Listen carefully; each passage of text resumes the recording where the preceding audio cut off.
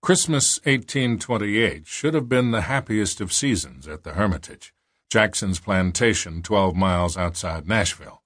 It was a week before the holiday, and Jackson had won the presidency of the United States in November.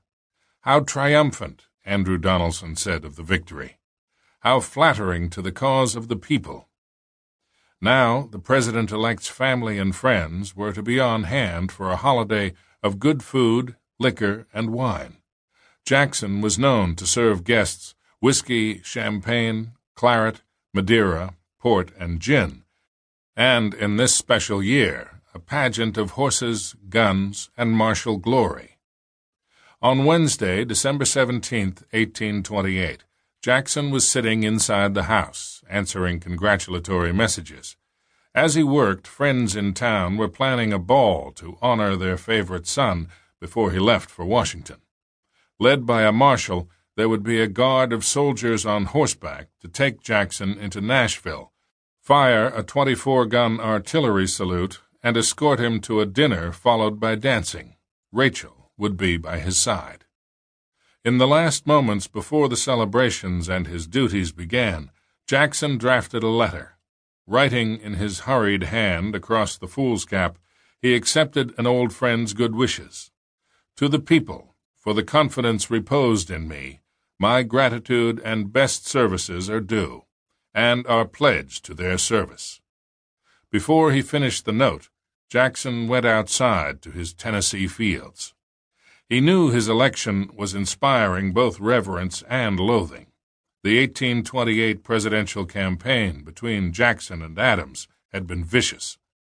Jackson's forces had charged that Adams, as minister to Russia, had procured a woman for Tsar Alexander I. As president, Adams was alleged to have spent too much public money decorating the White House, buying fancy china and a billiard table. The anti-Jackson assaults were more colorful. Jackson's foes called his wife a bigamist and his mother a whore, attacking him for a history of dueling, for alleged atrocities in battle against the British, the Spanish, and the Indians, and for being a wife-stealer who had married Rachel before she was divorced from her first husband.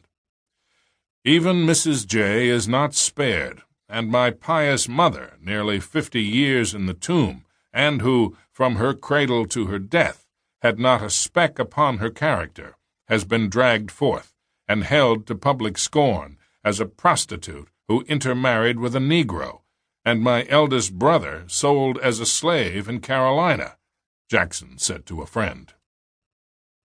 Jackson's advisers marveled at the ferocity of the Adams attacks.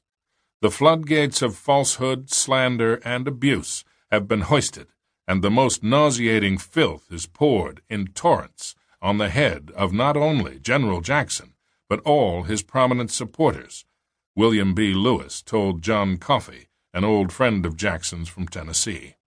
Some Americans thought of the president-elect as a second father of his country. Others wanted him dead.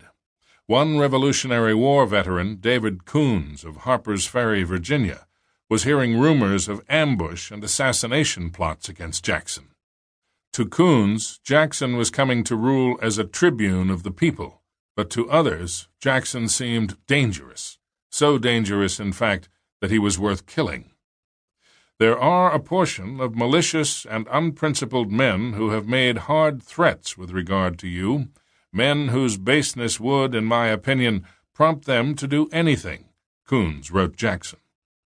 That was the turbulent world awaiting beyond the Hermitage.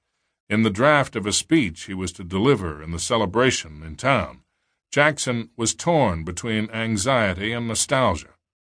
The consciousness of a steady adherence to my duty has not been disturbed by the unsparing attacks of which I have been the subject during the election, the speech read. Still, Jackson admitted he felt apprehension about the years ahead. His chief fear? That in Jackson's words, I shall fail to secure the future prosperity of our beloved country. Perhaps the procession to Nashville and the ball at the hotel would lift his spirits.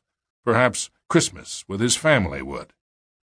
While Jackson was outside, Word came that his wife had collapsed in her sitting room, screaming in pain. It had been a wretched time for Rachel. She was, Jackson's political foes cried, a black wench, a profligate woman, unfit to be the wife of the President of the United States. Shaken by the attacks, Rachel, also 61, and, in contrast to her husband, short and somewhat heavy, had been melancholy and anxious. The enemies of the general have dipped their arrows in wormwood and gall and sped them at me, Rachel lamented during the campaign. Almighty God, was there ever anything equal to it? On the way home from a trip to Nashville after the balloting, Rachel was devastated to overhear a conversation about the lurid charges against her. Her niece, the 21-year-old Emily Donaldson, tried to reassure her aunt but failed. "No, Emily," Mrs. Jackson replied, "I'll never forget it." When news of her husband's election arrived, she said, "Well, for Mr. Jackson's sake, I am glad. For my own part, I never wished it." Now the cumulative toll of the campaign and the coming administration exacted its price as Rachel was put to bed, the sound of her cries still echoing in her slave Hannah's ears. Jackson rushed to his wife, sent for doctors, did what he could. Later, as she lay resting, her husband added an emotional postscript to the letter he had begun. P.S. Whilst writing, Mrs. J., from good health, has been taken suddenly ill, with excruciating pain in the left shoulder, arm, and breast. What may be the result of this violent attack, God only knows. I hope for her recovery, and in haste close this letter. You will pardon any inaccuracies. A.J. Yet his hopes would not bring her back.